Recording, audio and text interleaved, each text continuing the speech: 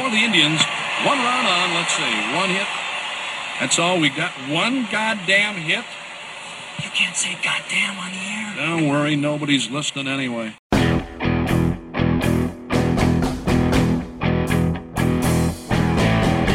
From the Gateway Lounge in Sioux Falls, it's Nobody's Listening Anyway. Here are your hosts, John Gaskins and Matt Zimmer. You know what I like about this? You understand your role now in this one of your many wonderful roles in this podcast, besides carrying it, of course, and that is and doing all the work and research. I do none research for this podcast. Well, but I'm just a wealth of information. You are okay. Whatever. The other thing is you're kind of my. I don't know, timekeeper, guardian. Can you move your ass? We got like things we to do. Stop talking, stop bullshitting. It's 1:40, and I said we had to be on the air by 1 o'clock. Yeah, because I would not stop. Because we're so engrossed in this natural, wonderful conversation about our lives that we forget about time and that we came here to do a podcast. You do. I'm very cognizant of it. I have a 5-year-old to pick up from school. And I've told you, so here's our challenge for today, because actually, I think of all the times I don't know, I've lost track, and I don't keep track. And I'm not one of those people that says, I don't keep track, but I really do. No, I really don't keep track. We've probably done, 50 or 60 episodes, something like that. I don't know if we've ever had one with more news, like with more like recent, hot, incredibly interesting news and games going on, multiple sports. And yet we're gonna clock in at only 2/3 of the time of what we usually do, and I've already wasted 2 minutes of it. But I said let's challenge ourselves. It's mainly a challenge to me, not to you. Can we get all this in and do it in 35 minutes? So I don't give a shit. At 2:15, I'm walking. Okay. It doesn't matter where. By the way, for those of you listening, and who else would be listening, but those of you listening, it's 1:41, so we have 34 minutes. Let's see how we do. Kalen DeBoer. By the way, Jack, a lot of Jack's football, FCS, Stop basketball. With the by the ways, and we're never going to get people need to know what's going to come up. It's called a tease. You're not on radio anymore. This is a podcast. The biggest news, and plus we've already had a headline. They know what we're going to talk about.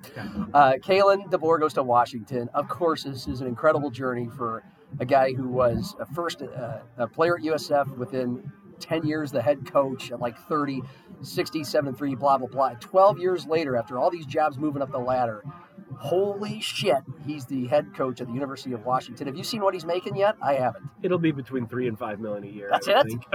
At minimum, I was going to say. I think minimum 5. But could very well be. Yeah.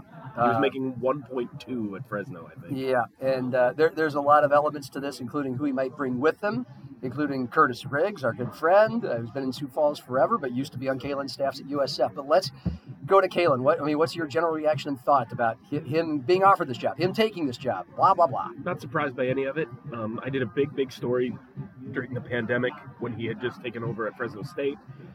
That was a big deal. That was his first FBS job. It was actually his first head coaching job since USF. He had been a coordinator all over. And I talked to Jeff Tedford, who's a somewhat legendary coach, Cal, Fresno, and Jeff very much was like, this guy is a star in the making. And I remember Curtis saying, like, he's going to win there, and when he does, he's going to be a candidate for a Pac-12 job. I remember this feature. It only took a year and a half, and here he is. And, I think you could make an argument that Washington is a top 20 job in the country. That's a program with a storied history. They're not good every single year, but you mentioned it last night when we were chatting. Every few years, they're in the discussion. They're a traditionally pretty strong FBS Pac-12 program. We just talked about the money that's going to be there. He's in Seattle. The facilities are going to be amazing. It's you could just see in some of those things that were circulating on social media that, without having talked to Kalen yet, that you can tell this is surreal to him. He's kind of got this look on his face like, how the hell did this happen to me? How did I get here? And to answer that, because USD and UND didn't hire you. Ooh, intriguing local angle. Well, he was a finalist for both the North Dakota job and the South Dakota job. And in both cases, he did not get offered the job. Around whereabouts when Bob Nielsen got hired at USD? And when Bubba Schwager got hired at North Dakota. Was that the same year? It was around the same time. Okay. Is Bubba still at UND? Bubba's still at UND. Okay, all right. If he had got hired at those jobs, he would still be there. because nothing against Kalen. Obviously, he's a great coach and he's proved it. He was not going to turn USD or UND into the program that would get it. I mean, hard job. Chris Kleiman's not at Washington right now. You know, Craig Bohl's not at Washington. You know, he's extremely fortunate that those schools did not offer him those jobs. Yeah. And he was able to instead take a different route.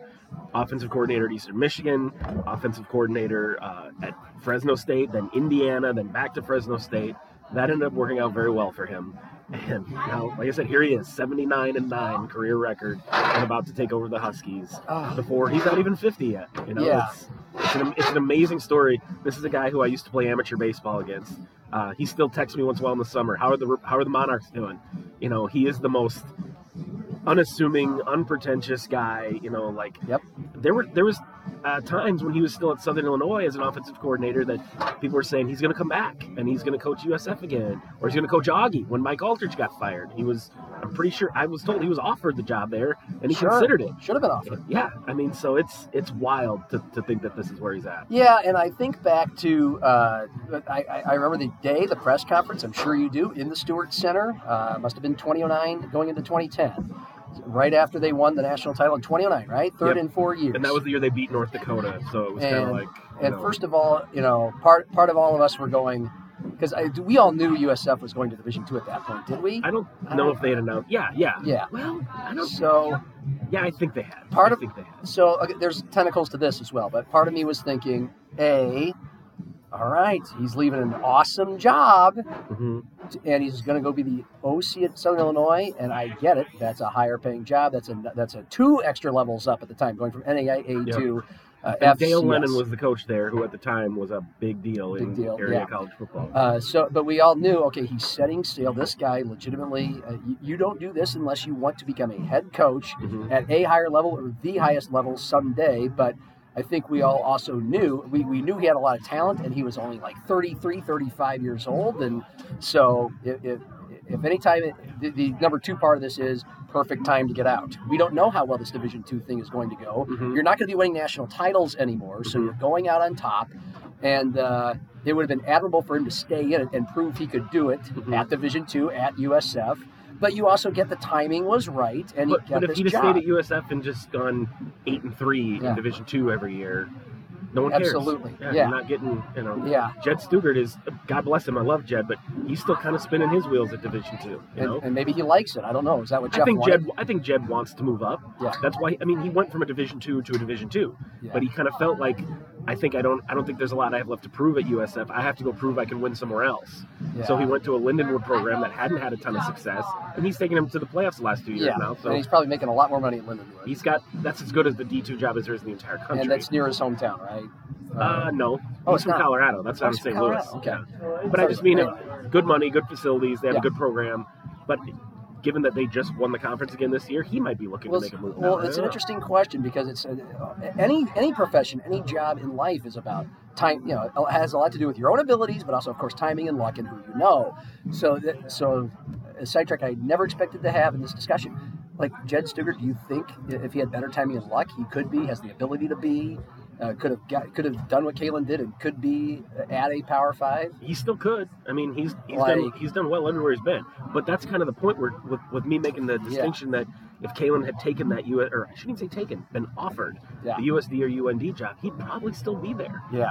It worked out better for him to take the assistant role. Yeah. Now, I'm not saying that Jed did something wrong, but if Jed wanted to be, say, an FBS head coach or a coordinator or an FCS head coach right now, he might have been, in hindsight, better served taking the route Kalen did and being a coordinator somewhere rather than being a D2 head coach. By the way, what percentage of, now that you've been covering the Jacks for a few years, and you've seen a lot of guys come and go, moving up or moving down, starting their careers and ending their careers, what percentage of coaches in that industry, and we can apply high school to this as well, are okay with being assistant coaches their whole career? What percentage of them all want to be head coaches eventually, someday? That's a really good question. I don't know.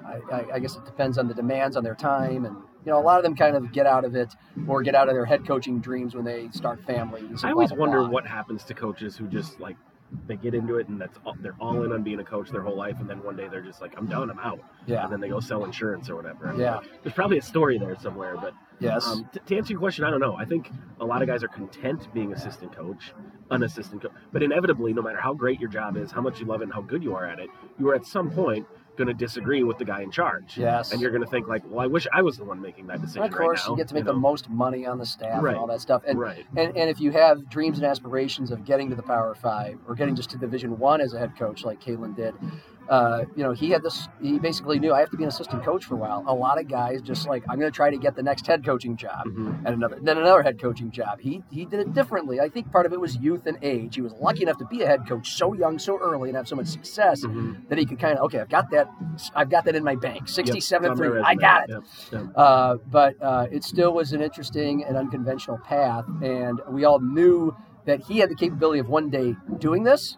And this was definitely his goal from the start, but it's like, good luck, fella, because you could run into a lot of bad timing and a lot of bad luck no matter how good you are at what you do.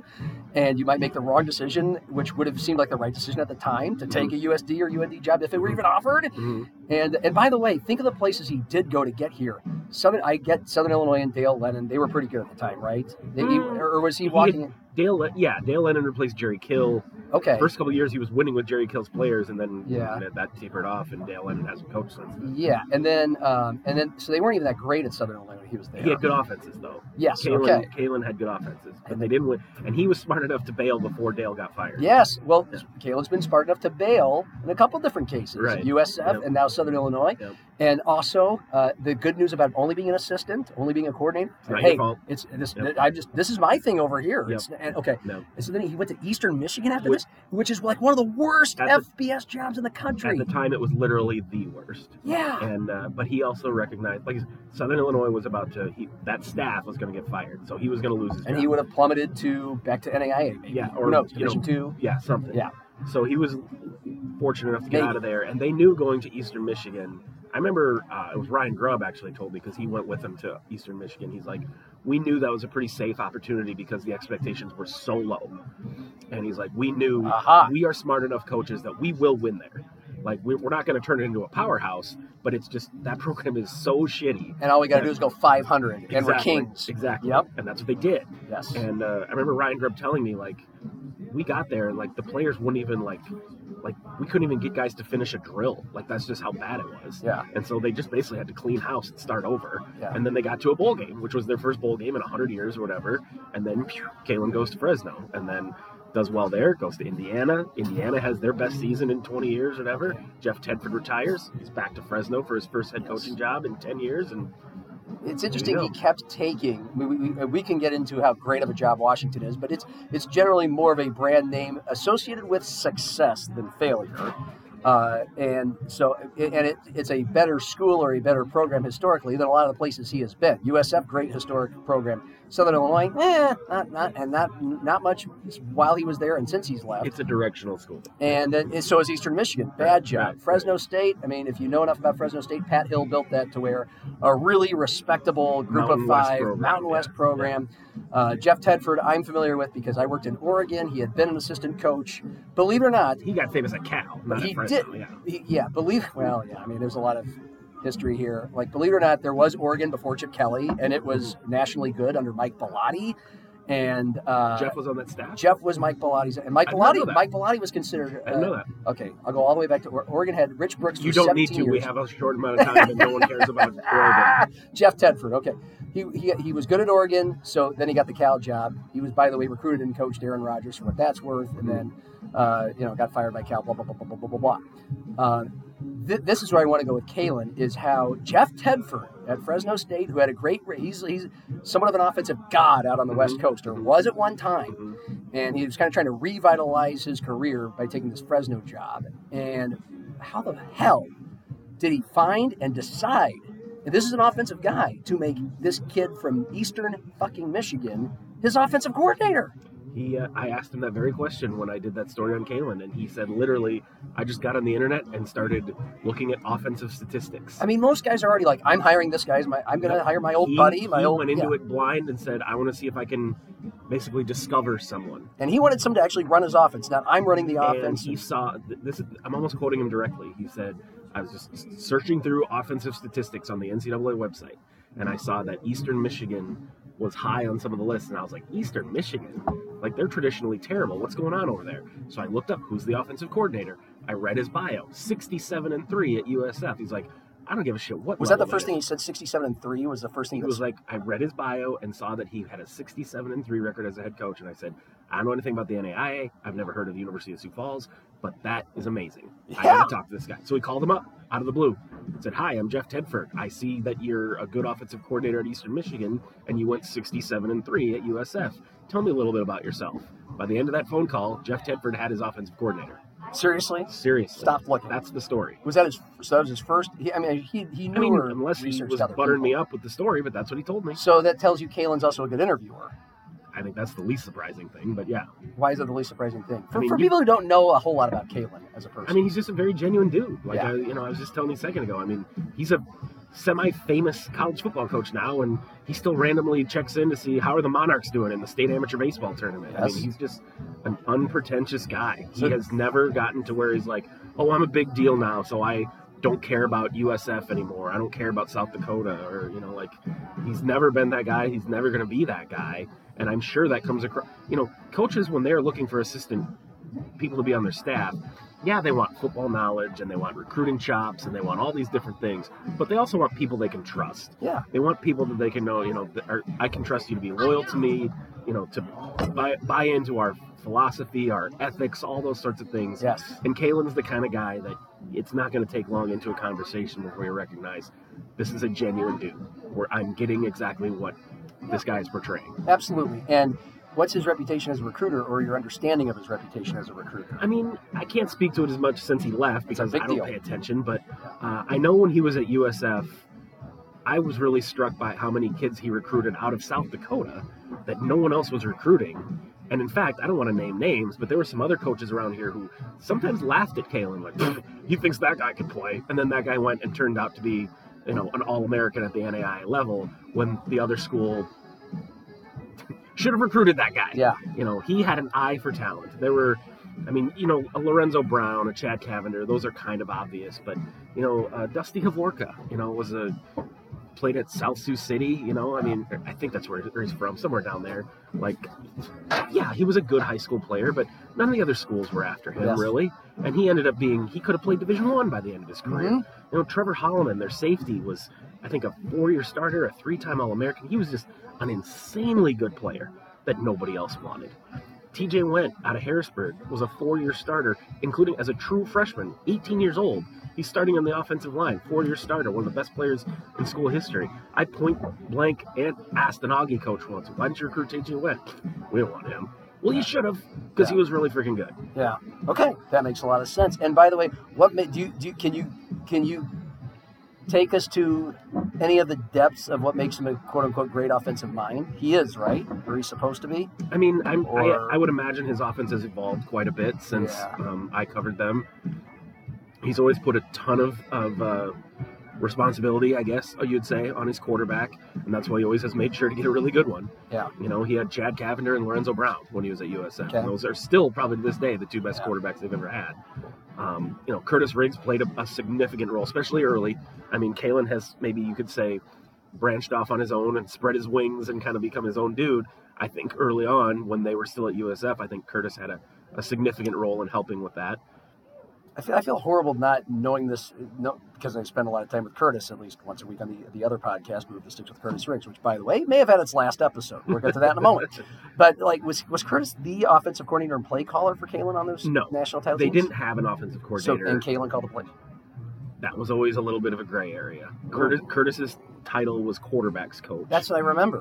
Kalen was the head coach. There was no offensive coordinator. Okay. I always kind of got the impression it was sort of a collaborative thing. I think Kalen called the plays most of the time, but I know Curtis had a significant impact. They were talking together, because Curtis calls his own plays with the Sioux Falls Storm, and obviously he was a quarterback. And I could be wrong about that. Maybe Curtis did, but I don't.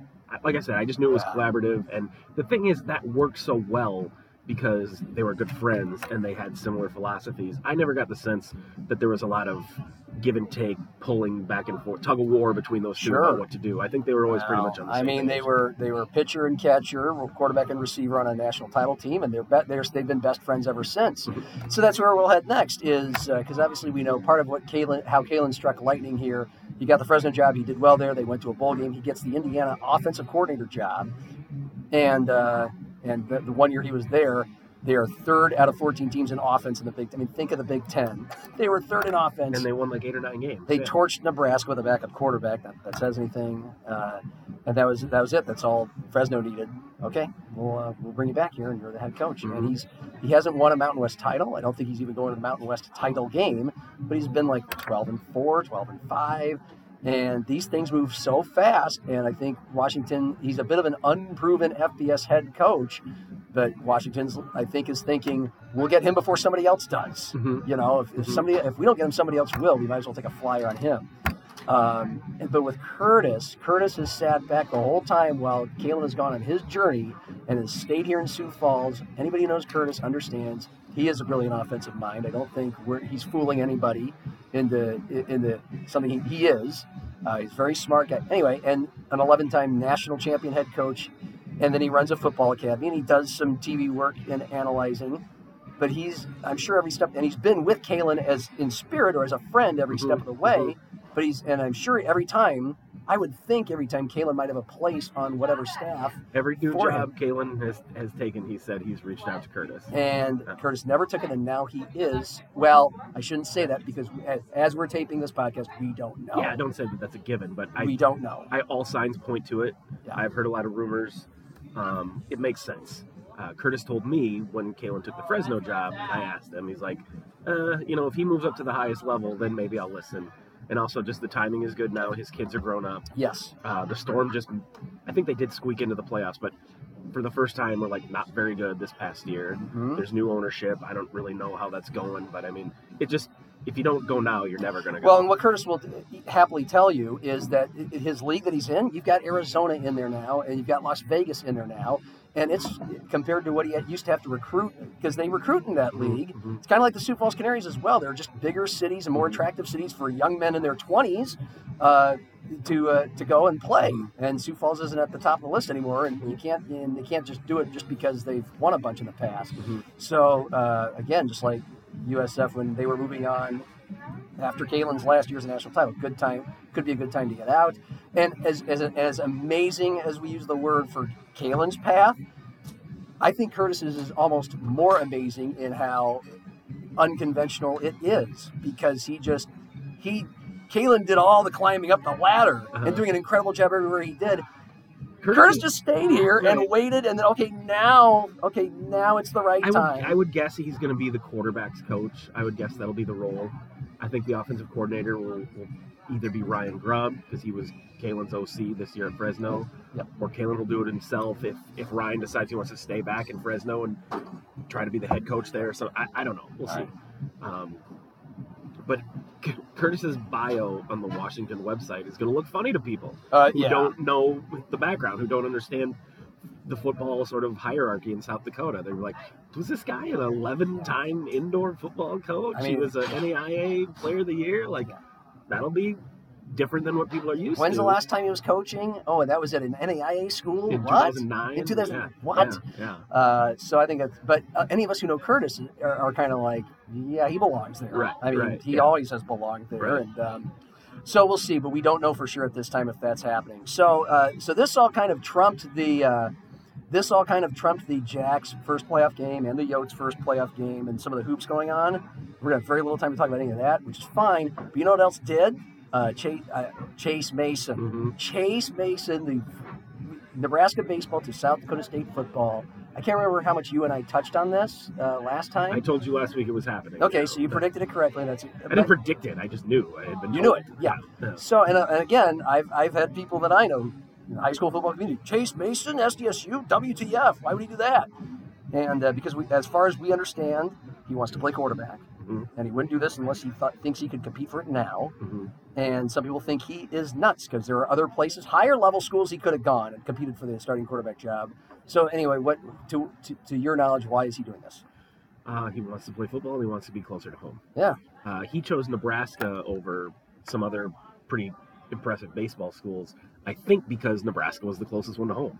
Yeah. I don't think it was because he necessarily was in love with the Nebraska baseball program. Yeah. But then after being there for a while, like, I don't know if he felt like he was still too far away from home. He just told me I was not enjoying it. And he said it wasn't about Nebraska, the school, the campus, the coaching staff. He said, I love the coaches. I love my teammates. I was not having fun playing baseball. I'll take my tab. Okay. And then once that decision was made, it was like, hey, I want to play football.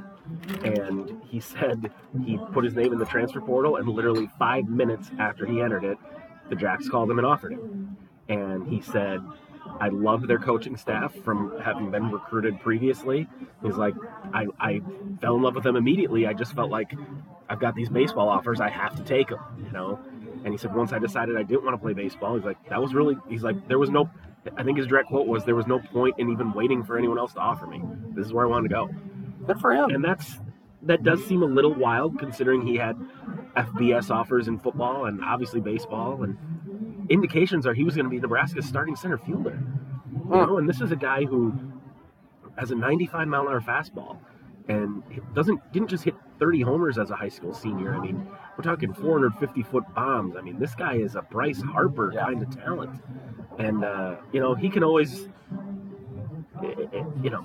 change his mind again later. I don't know. I asked him, is baseball, is that it? You're done? And he's like, I don't know. That's not what I want to do right now. But he's 6'4", 220. He's got a cannon. He can run. I mean, he played center field. You know, he's still base. He's a freakish athlete. Yes, yeah. And a lot of Jacks fans are going like, well, what are they doing? You know, we still got Gronowski for 4 more years, and just recruited this Cade Rice out of Ohio, and Jabore Gibbs is still around, and Rudy Voss is emerging, and like, you don't become a great program by saying, well, we already have a quarterback. You know, like, if a guy that good is available, you take it. And one thing I thought was really cool, Chase told me yesterday, is shortly after he announced his commitment, Mark Gronowski reached out and said, welcome aboard, can't wait to have you here. That's obviously says a lot about Mark Gronowski. Sure. But I think also it just shows that's kind of the culture they've cultivated there, is everyone there gets it. Like, there isn't this sort of, well, I'm the starting quarterback now, so why are we bringing this guy in? Like, they all get it. You know, if that guy can make him better, which he clearly can. Yeah, well, and by the way, we thought Jabari Gibbs would be the next thing for 4 years, Yeah. and he gets hurt. And then, Twice. So Gronowski steps in, and then he gets hurt after being an offensive player of the year. So it's not like it's out of the realm of possibility that Gronowski gets hurt again. Or, but once you saw Gronowski was every bit as good, if not better, than what Gibbs was, then it was kind of like, cool, like this is a formula that could work, and on the one hand, if somebody's going to be the odd man out or odd men out. Yeah, There's only one that's is standing. On the one hand, if you're SDSU, at some point, I think whether you're a coach, player, or even fan, you kind of go, geez, are we just going to have a different quarterback every single year? Because that's kind of how it's been ever since Taryn Christian. Sure. But you play the best guy. And Chase said that when I talked to him yesterday. I said, how do you manage walking into a room that already has Mark Gronowski and Jabari Gibbs? And he was like, whoever deserves to play is going to be the guy. Like, I'm not expecting anyone to go, oh, well, you're an FBS recruit. You get to be the guy. He's like, I get it. You know? I'm guessing you asked him about it. What's your sense on if he'd be willing to play another position? If they're like, you've lost the starting quarterback job, but we want you to start at as of right now, he is all in on quarterback. tight end or whatever. Okay. I mean, Okay. That's sort of one of those cross that bridge when you That's get all to he the wants to certain- talk about. That's clearly all he wants to talk about. Yeah. Okay. Fair enough. All right. Your takeaways from SDSU's first round win over UC Davis. They played really well, right? I mean, They did. It was a little bit of a slow start. They were trailing 10-7 and kind of dinking around on offense a little bit. But once it became apparent that Davis's defense had no chance to stop the run, they just ran the ball there. Chris Oladokun threw for 89 yards, and they scored 56 points. So that tells you. And they did have 2 defensive touchdowns, but still. Well, It was dominant. Having Isaiah Davis back for the first time really having that 1-2 punch, they both rushed for 200 yards. mm-hmm. You do that, no one's going to beat you. And I think this is still the same Jacks team that shit themselves 3 times this year. But having said that, this is the first time all year, really, since, I guess, the Colorado State game, that they've had those 2 healthy, fully contributing, and that changes the game. If they're going to continue to have those 2, thank you. If they're going to continue to have those 2 for the rest of however long this playoff run goes, that's a difference maker. And also, you can say, well, they don't have home field advantage. Big deal. This team plays better on the road. They might be better off going on. They have, because the examples are pretty much everywhere. Their only home loss is USD, or road loss is USD, Yeah. and obviously that was a game they basically had it won. Yes. At this point, what's the thing for Sacramento State and how they match up? Sacramento State has a very good defense for a Big Sky team. They give up 19 points a game. Offensively, it's weird. They average like 32 points and 470 yards a game, so it's an explosive offense. But you look at the stats, and there aren't any dudes. There's like 4 guys that all have 500 rushing yards and 5 guys that have 500 receiving yards. And they have like 2 quarterbacks. They have a passing quarterback and a running quarterback. So I asked Stig this morning, I said, does that make them harder to prepare for, in that you don't go, this guy, like, this is the guy we have to stop, and this is the guy we have to stop? And he was like, a little. He's like, it just means we have to be good at everything, because they're good at everything, and they don't have this guy or that guy that you say, well, if we shut him down, we win. You know? Yeah. So they're going to have to be sharp. They're not going to be able to make mistakes, which goes without saying most of the time. But everyone expects that the Jacks are 9-point favorites, and almost everyone that covers FCS has been like, yeah, the Jacks are going to roll in that game. We'll see. They haven't responded well to being heavy favorites all the time or feeling like they have pressure on themselves. But again, they've been a very good team on the road, and now they're healthy, so I would expect them to win, but I've said that 3 times and been wrong this year. Sure, and are they looking, same thing I asked you last week, are they looking like a team that, okay, they could go on a run here? Hard to tell, or well, again, something new, having a healthy Isaiah Davis and even a healthier Don Gardner and everybody else, like, that makes a big difference. All right. I know you didn't see it. I was at the USD loss to Southern Illinois. Frankly, the Yotes just looked dead for most of the game offensively, and whenever they could get it going, there was an interception at the goal line on a drive. They were down 13-3 in the mid-third quarter. So they had 3 points by the mid-third quarter. That tells you something about how they were playing offensively. They were playing defensively okay. They were holding Southern Illinois to field goals, etc. And then they're about to get back in the game, and Camp, there was an interception at the goal line that USD's moving to score a touchdown. And that didn't quite do it, because they held Southern Illinois to a field goal. They scored a touchdown to make it 16-10. Looked like tides were turning, and then Camp threw I think he had 3 or 4 interceptions. And he fumbled, I think was what it was. And by the way, my A topic for all this, first of all, are you surprised that Southern Illinois beat USD like this? I'm not shocked. I thought USD would win. I picked USD to win, especially being at home. 22-10. Yeah, because the way SIU kind of shit the bed after they, like we talked about multiple times, kind of had the path set out for them to win the conference, I really kind of lost any sort of enthusiasm for SIU. And I thought, they lost to Youngstown State in the season finale. Yeah. I thought they'd go to USD and get their asses kicked. Of course, I think a lot of people did. Yeah. They had run out a lot of steam. Pre-game show, I heard their play-by-play announcer tell John Thayer on my drive down there. He said these seniors. This is a senior-laden squad, which is usually good, but these are also older guys who have played like 22 games since calendar year. Yeah. And they're so I was like, okay, these guys are just toast. I don't know how mentally toast they are, but they're physically toast. And then they look great. the USD helped make them look great. Mm-hmm. And this was going to be my A topic before Kalen DeBoer and Chase Mason. Your thoughts on 3,800 at the Jacks game, 3,500 at the Yotes game, or whatever it was. And I can't speak as much to the Yotes, although that surprised me. I thought, given that I knew it wasn't going to be a good crowd, because it's Thanksgiving weekend. Yeah. But I kind of thought maybe first home game in 30 years, new dome, trying to get some. I thought there would be maybe half full. I was stunned. SDSU, I was less surprised. They've shown us. They had great crowds all through the year. Then the regular season finale against North Dakota, they only have 8,000, by far the smallest crowd of the year. And even though they won that day, they didn't look good. They sleepwalked through that game, did just enough to win. And before the game, I remember pulling up to the stadium and to park in the media lot, you have to drive by the tailgate area to get there, and there's nobody tailgating. And I was like, oh my God. And again, this is a week after the USD loss, which was hugely deflating. And you just kind of got this feeling that Jacks fans were like, screw you guys, man. We got all excited after the spring season. You came this close to a national championship. We were all in this year. We've been filling up Dana J. Dykehouse Stadium all season long. Then you go to USD and do that. Yeah. We're out. We're done. Interesting. And so the crowd was shitty against North Dakota. On a good weather day, by the way. And then they didn't play well that game. So it kind of felt like I was getting text messages from some readers and fans as I was driving to Brookings for the playoff game. And they were like, dude, there is nobody here. Yeah. It is so dead. And it was. And to the Jacks' credit, there have been times in the past where Stig or players have been like, boy, it sure would be nice if like nobody said a word. Yeah. I think they all get it. Like, guess what? When you let your fans down like you did twice this year, choking against Southern, losing to Northern Iowa on Hobo Day, and then doing what you did at Vermilion, like, sometimes you got to take responsibility for you let your fans down. You don't get to bitch at them for not showing up on a cold day on Thanksgiving weekend. All very valid, and it's probably all true, and I know we got less than 1 minute. But here's another thing. Here's another one.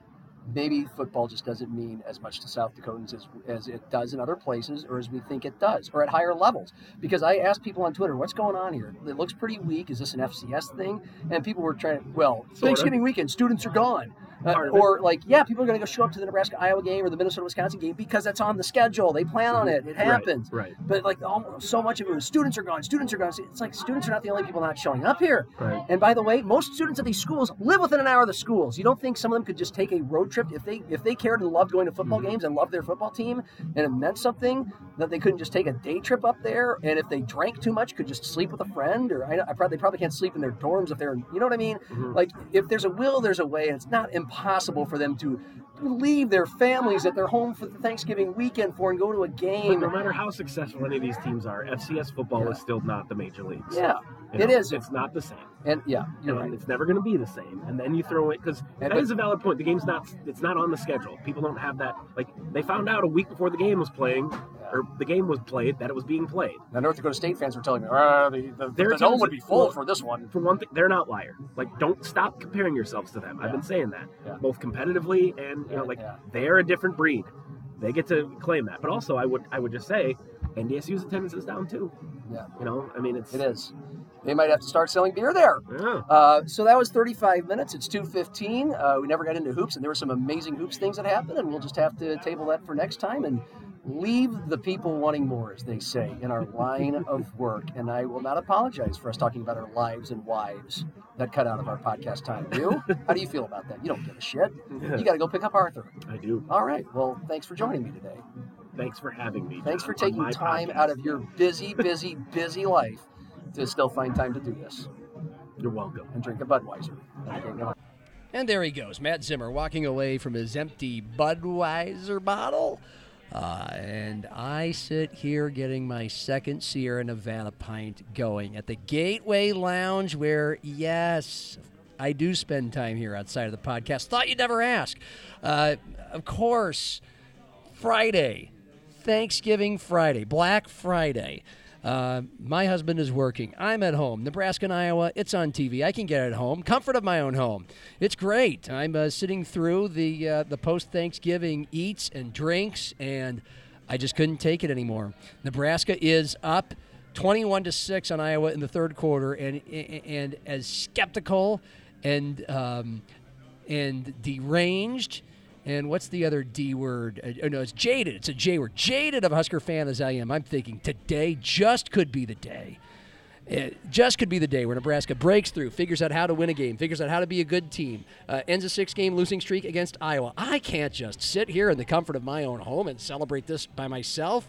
Even if I texted or even, God forbid, called or Zoomed some of my best friends growing up in Nebraska, or college friends from Nebraska, or friends that I made my 5 years in Lincoln professionally in my 30s.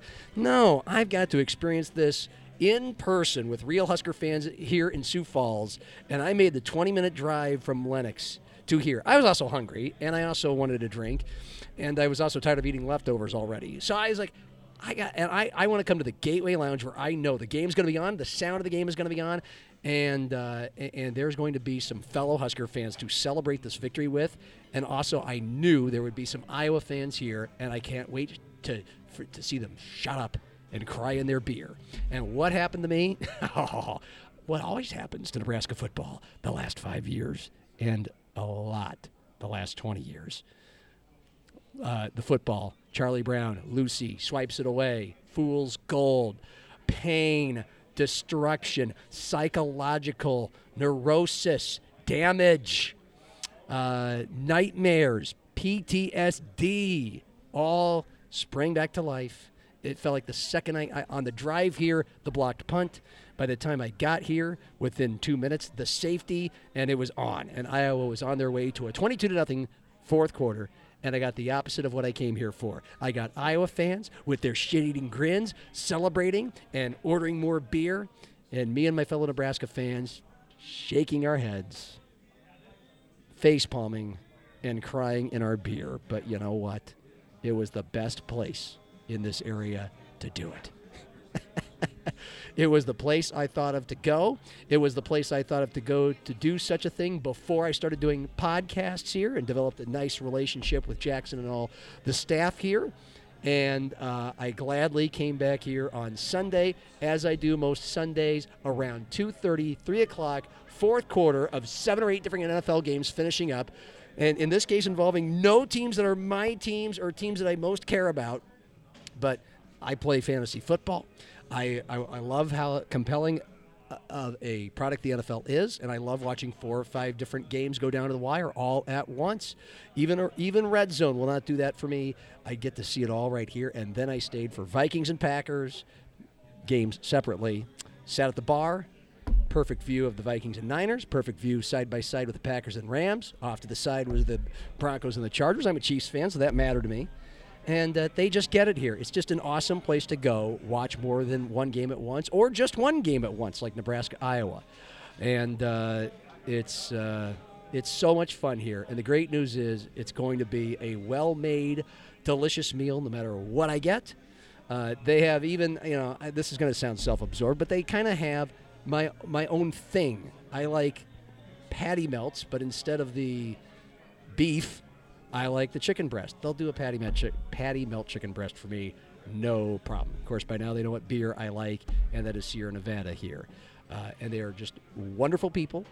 It is a hometown neighborhood bar atmosphere that yet is a huge bar, and even when it's full and rocking, there's usually going to be a table or a seat available for you to soak in great sports viewing.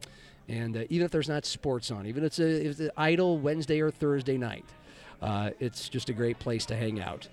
It's local and locally owned and has been going on for a long time, and I am so proud that our conversations about sports happen here because they were before I started the podcast, and they will continue to do so. And so, if for nothing else, come support a great local establishment, and whether it's for a meal or to watch sports or just to hang out with friends or for their great 7 days a week 2-for specials. Boy, did I bury this lead. 2-fers, 7 days a week. 2-fers of Screwball, Jack Daniels, Gibson's. I'm on my second Sierra Nevada, forgive me. Gibson's whiskey from Canada. Other people call it Canadian whiskey. Tito's and Hams Point? I can't even read the sign right now. Second Sierra Nevada. Anyway, 5 different kinds of liquor, quality liquor. 2-fers, 7 days a week, 2 to 7 p.m., and on Sundays make it a double for 25 cents here at the Gateway Lounge. So it's drink specials, hanging out with friends, a great meal, Americana menu with pizza and wings and patty melts and burgers and even really good salads. Oh, my. Gateway Lounge, I-29 and 41st Street, West 41st Street in Sioux Falls. At Gateway SF on Twitter. It's a fun Twitter follow. So for Matt Zimmer, I'm John Gaskins. Next week's going to be interesting because we'll probably be able to slip in some hoops talk. We could have gotten 20 minutes on the Vikings today, and Kirk Cousins short-circuiting. I know the defense sucks, but Kirk Cousins coming up small in a big moment again. We'll just have to table that for next time and see where this thing takes us, including Curtis Riggs. At the time of the recording of this podcast, we didn't know if he was along for the ride with Kalen DeBoer in Washington or not. By the time you're listening to this, you may know of that fate, and I might as well. Curtis is a good friend to both of us, and he kept himself under wraps because he was probably busy with something. And so take everything we said about Curtis here and what's happening next with Curtis with a dump truck of salt. But hopefully we'll have at least, if Curtis is indeed moving on from Sioux Falls, we will have hopefully at least one more Move the Sticks with Curtis Riggs. And even if we don't, check out that podcast, because maybe now that'll convince you to listen to my other podcast, you out there. Huh? Maybe that pushes over the top. The fact that I've been doing a podcast with a member of the University of Washington football freaking staff. all this time, big-time college football coach.